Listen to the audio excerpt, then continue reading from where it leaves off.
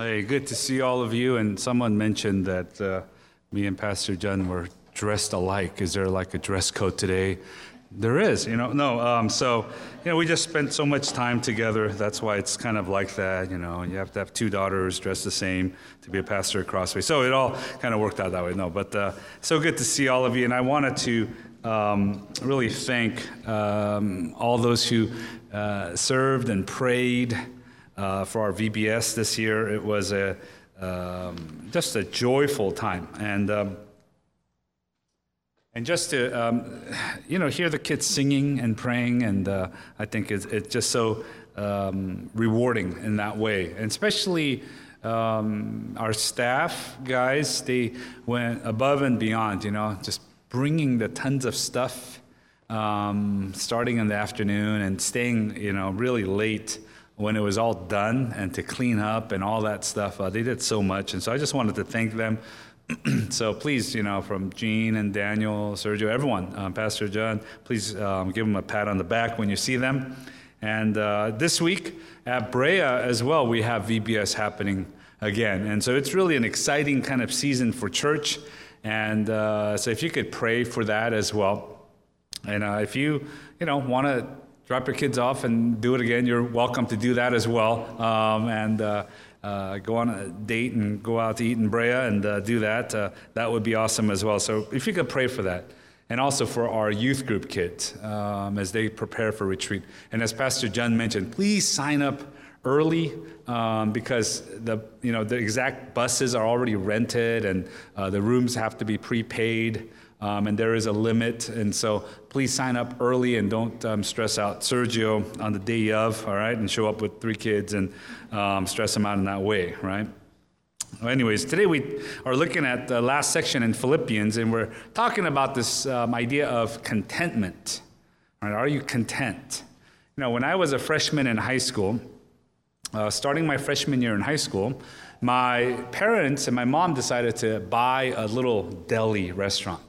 And I remember I was so excited, right? Because, we had 3 boys in our family, and we all played football, and we all ate like, we were starving to death all the time. And so we were so excited. Like, she's going to open this deli, and it's unlimited, right? And so we get to go and eat anytime.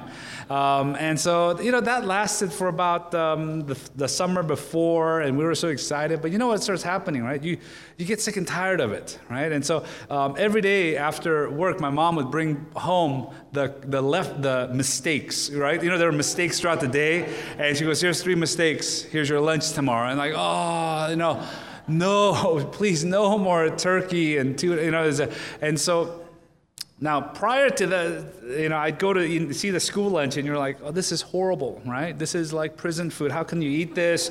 And I get to have a gourmet sandwich. I was so excited, but that went away so quickly. And so I remember we would go and try to sell our sandwich at school. And I kid you not, and the guys would be so excited. Oh my gosh, here's my $5, and I'll pay $3, and we would sell it and eat their, prison food, and I'd be so happy about it. And but it goes away quickly, doesn't it? And this is true in all parts of life, right? And there are studies that say our level of contentment has it's kind of a law of diminishing returns, right? The more we have, the less content and satisfied we are. The more we make, the less satisfied we are. And there was one study that said at $75,000, you hit a plateau. Up till then, you're working hard, moving your way up, and you think, boy, when you get to the average American to $75,000, they say, you just hit this contentment plateau. Why is that? Because the more we make and the more things we have, and we move into, you buy your first house, or you buy a car, or whatever it is, you realize there are people with bigger and better things.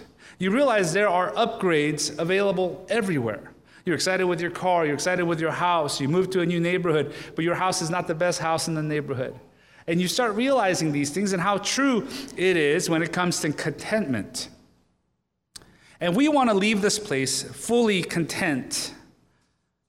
And we want to really understand where we get this from. And the Bible here in this passage talks about the secret of contentment that the average person doesn't know, that the world doesn't know. it tells us in verse 13, chapter 4:13, that we hear so much out of context, right? I can do all things through him who strengthens me. And you hear often athletes quote this. The little guy who made the NBA will quote this, and so on. But this isn't about supernatural ability. This isn't me being able to play basketball or run fast. This is talking about contentment. I could now learn to be content regardless of my circumstance. I could do all things through him who strengthens me. So whether I'm broke, whether I'm making the most money I've ever made, whether I love my new place or I'm not so satisfied, I have learned the secret of contentment. And that's what he is saying here. So please don't use this out of context, right? And that's the idea here. And he says this idea of being able to adapt in all situations is because he strengthens me. So the secret is in Christ. He strengthens me. So what Paul is saying here is, it's not my ability, it's not my innate goodness or my inner fortitude that helps me, and the discipline I have that helps me, or some kind of technique that I've learned from this world. He says, no, it's actually an outside agent, God himself, who strengthens me. Because without this strength, I can't do this. I can't make it happen. I will covet, I will complain for the rest of my life. I will not be able to give thanks because there is always something better. There's always something newer, and I don't have enough. So what are we going to do? We have to understand that our sufficiency, your satisfaction, has to come from Christ and him alone. And this is the secret Paul is telling us today, that our sufficiency has to come from Christ alone. Our sufficiency, and there's a word here used in verse 3, right? To be content. So not that I am speaking of being in need, for I have learned in whatever situation I am to be content. That word content there was the Stoics' word of the day, right? The Stoics believed in this. This was their word. So when the people of Philippi would read this, they knew.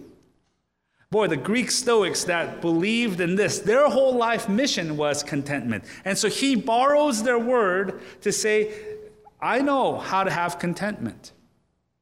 Now, the Stoics believed in those days that their life goal is to meet contentment. And this almost sounds a lot like the American dream in a way. But my life goal, the Stoics' goal, is to find contentment. But they would find it by controlling their emotions. They believed that the gods had no connection with the circumstances around me.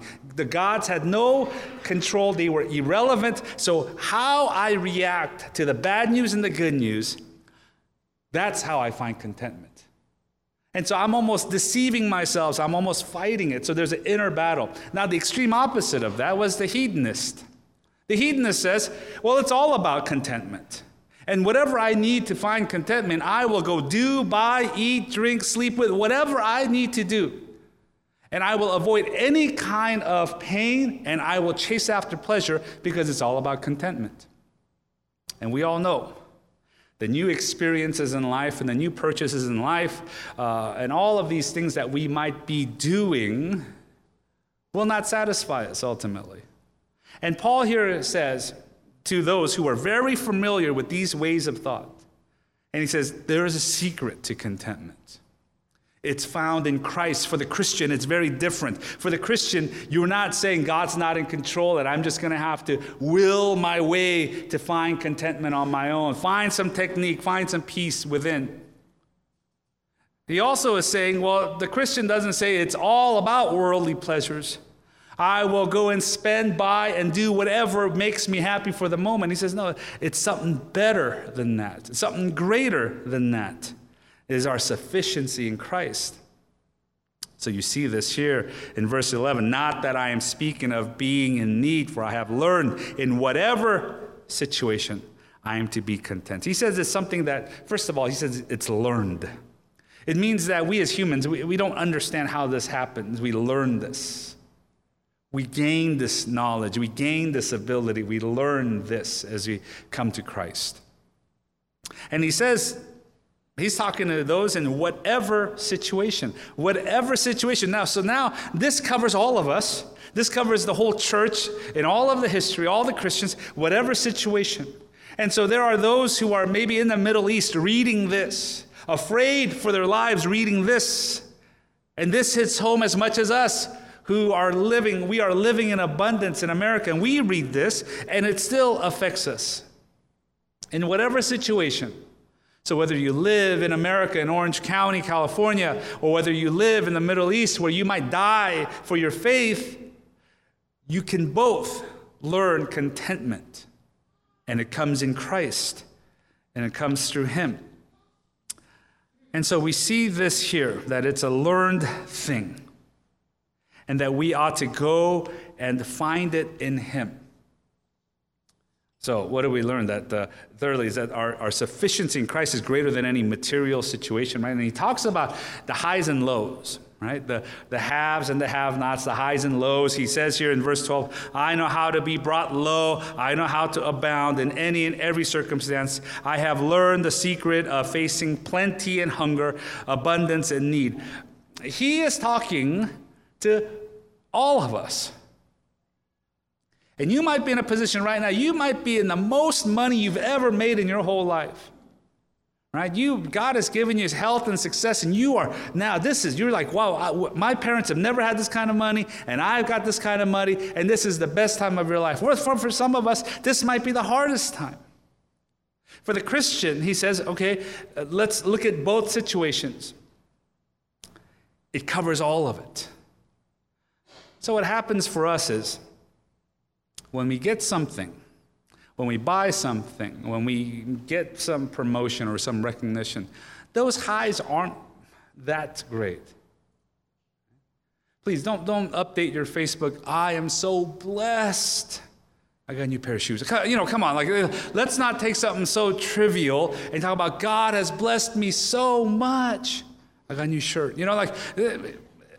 It's very trivial, and we do that often. Boy, I finished this paper, or praise the Lord, and we'll write something like that. Our highs shouldn't be so high, because in Christ we have everything anyway. So if God grants us something in this world, well, praise the Lord. I will enjoy it. I will use it for His glory. But that's that.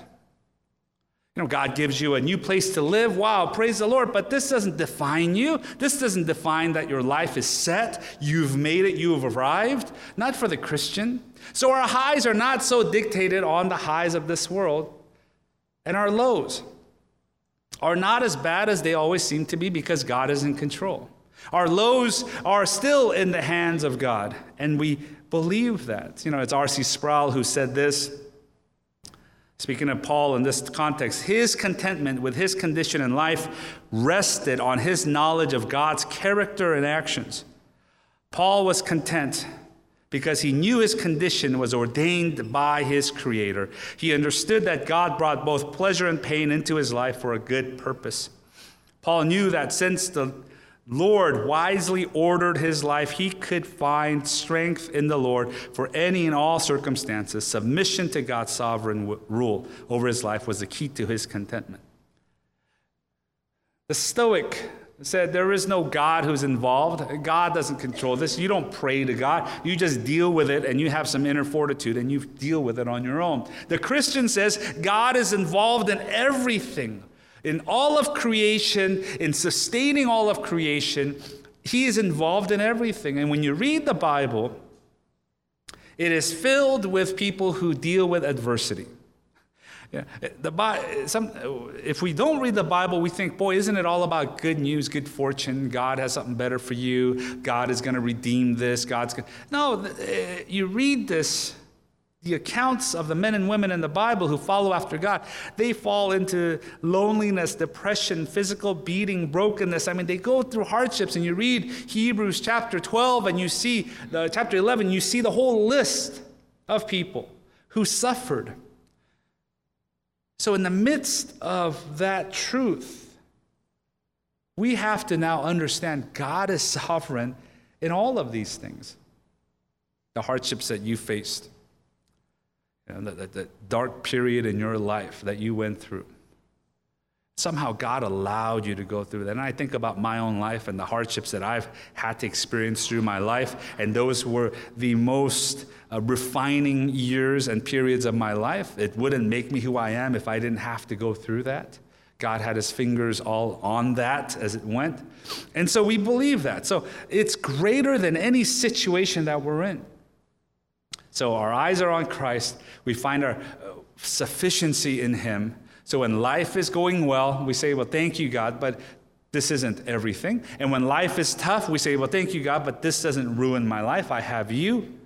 And we change the way we look at this. In the Houston Chronicle, there was a story of a lady, Eunice Sanborn. Eunice Sanborn, on July 20th, 2010, celebrated her 114th birthday. 114th.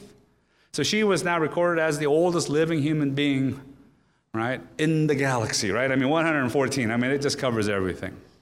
And so the newspaper showed up, and she had her church had thrown her a birthday party. It wasn't a surprise. When you don't surprise people at 114, it will be their last. All right. First Baptist in Jacksonville, Texas, and they interview her after, and they ask her, "Tell us about your life. Tell us about the 114 years you've lived." And she said these two words that the newspaper recorded. She said, "No complaints. I have no complaints." Now, some of us have lived in our 30, 40, 50, whatever years. We have a lot of complaints, right? I wish I was born to my friend's parents. So I look at their life. Boy, I wish I could be 2 inches taller. I wish I could have this. I wish I went to this school. I wish I lived here. I shouldn't have never gone to this whatever it is. No complaints. And the reporter wrote this. If she had wanted to complain, she would have had many things accumulate throughout her 114 years to complain of. Yet this lady has demonstrated that complaining is a choice. No complaints.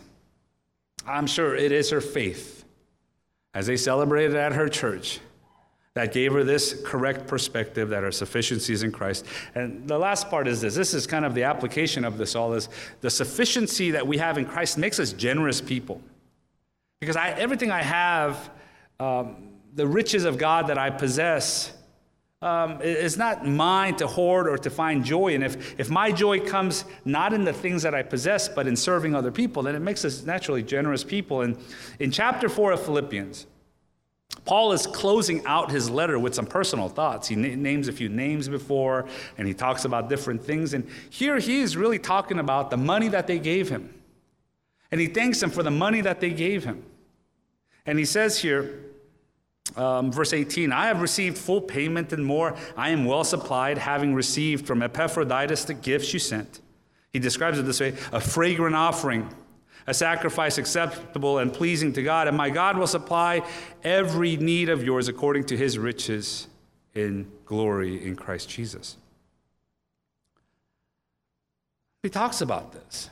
He talks about them being those who supported him. You read Romans, he talks about giving, how they gave to him as well. And he talks about money in this way, that he would take money and help other churches and help other people with the money. And he says this is part of the Christian life.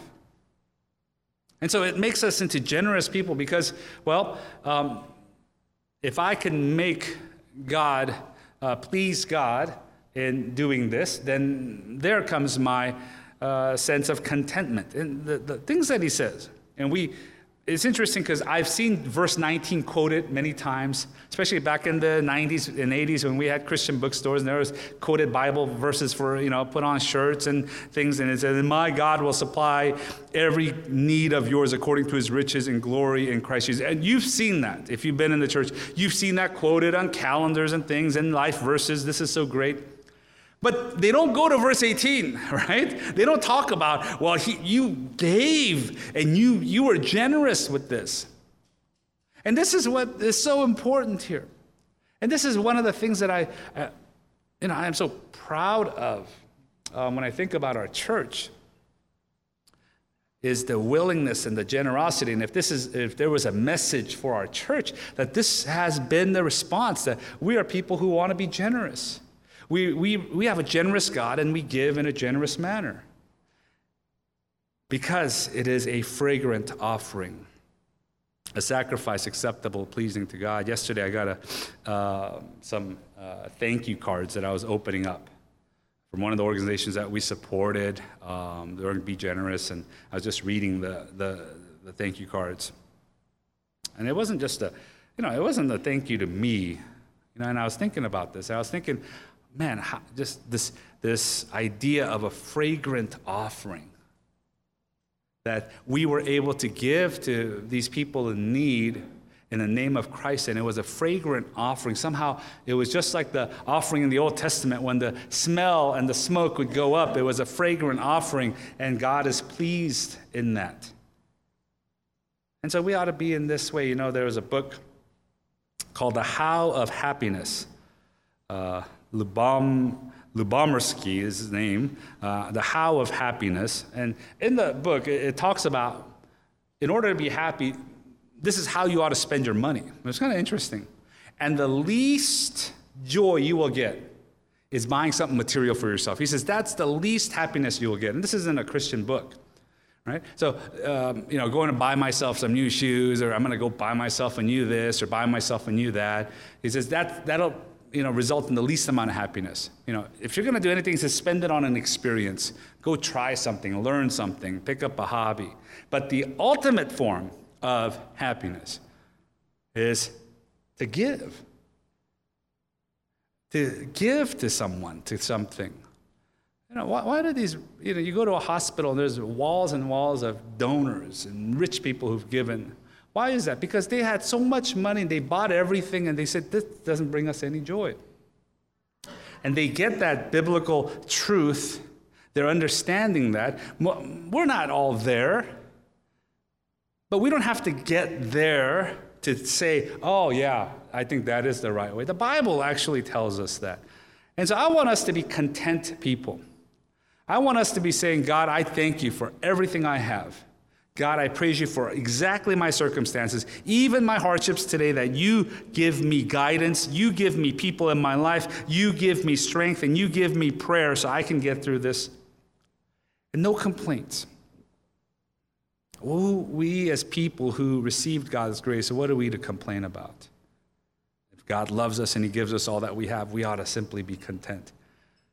And so let me challenge you, right? This summer, let it be a summer of contentment.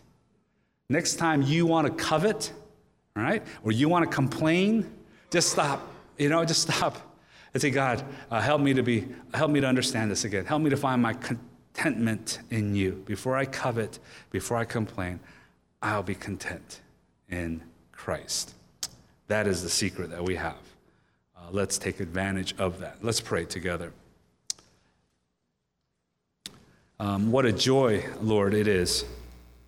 What a privilege it is that we have in you. Contentment. Because you are everything. You are the treasure in the field. You are the pearl of great price. You are the bread of life. We have that. We don't fully understand that. God, the world around us keeps telling us that we are just low. You need to have more. But we want to find it in you. Give us eyes to see what we have in you, Lord. Give us a heart that is filled with gratitude. Give us lips that are filled not with complaints, but with joy and gratitude towards you. So, God, we want to live for you in this way. Everything we have is yours. What we have in you is everything to us. So, Lord, we celebrate today. We pray in Jesus' name. Amen.